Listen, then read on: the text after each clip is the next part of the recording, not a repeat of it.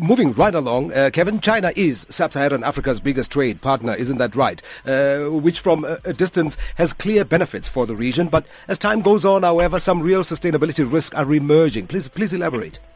Yeah, so this is obviously a big subject, and it's a topic that has been surfacing a lot lately. Sub-Saharan Africa has an increasingly strong relationship with China and dependency on China for that matter, and we need to question whether it is indeed a symbiotic one and win-win for both countries. Well, let's take a look. With China's economic slowdown, obviously commodity prices are under pressure, which has resulted in Africa exporting less or getting less money for their exports and less money flowing into the local economies. I think what people don't understand is that there's less money to service increasing volumes of Chinese debt. So we're becoming increasingly indebted to China because their loans are generally easier to secure compared to the getting credit from the West, and they generally have fewer conditions and strings attached. So some African countries are so exposed to commodity markets, and any slowdown in China, which has already started, even if it is from like 8% to 7% in their GDP,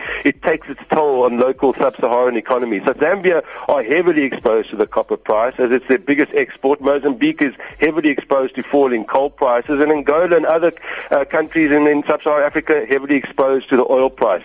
Just so you can get a perspective, 10 years ago, 5% of all African exports went to China, only 5%. Now, Chinese exports account for 25% of all our goods leaving the continent. So this is motivated by a very clear Chinese strategy where they import raw materials, whether it be food or ore from our mines, and then they export it back to us, value added, where we buy the capital goods and value added products back from them. So we're using the same raw materials that we exported in the first place. So besides the economic woes of being committed in the long term to Chinese debt, the social and environmental performance of Chinese companies in Africa has also been brought into question. In fact, one of the big gripes of the local economies is that Chinese labor come in at the same time to build these big infrastructure projects, which doesn't leave much opportunity for local communities. So I personally believe the Chinese is a massive opportunity, the Chinese relationship. I do, however, feel they could do much better for Africa, but I think we need to see our leaders doing much smarter, more sustainable deals to ensure that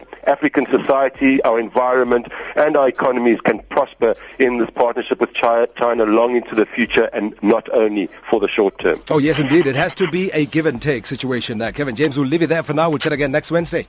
Take care. Thanks, Ernest. Alrighty. Kevin James, our regular guest here, talking climate change and sustainability from GCX Africa.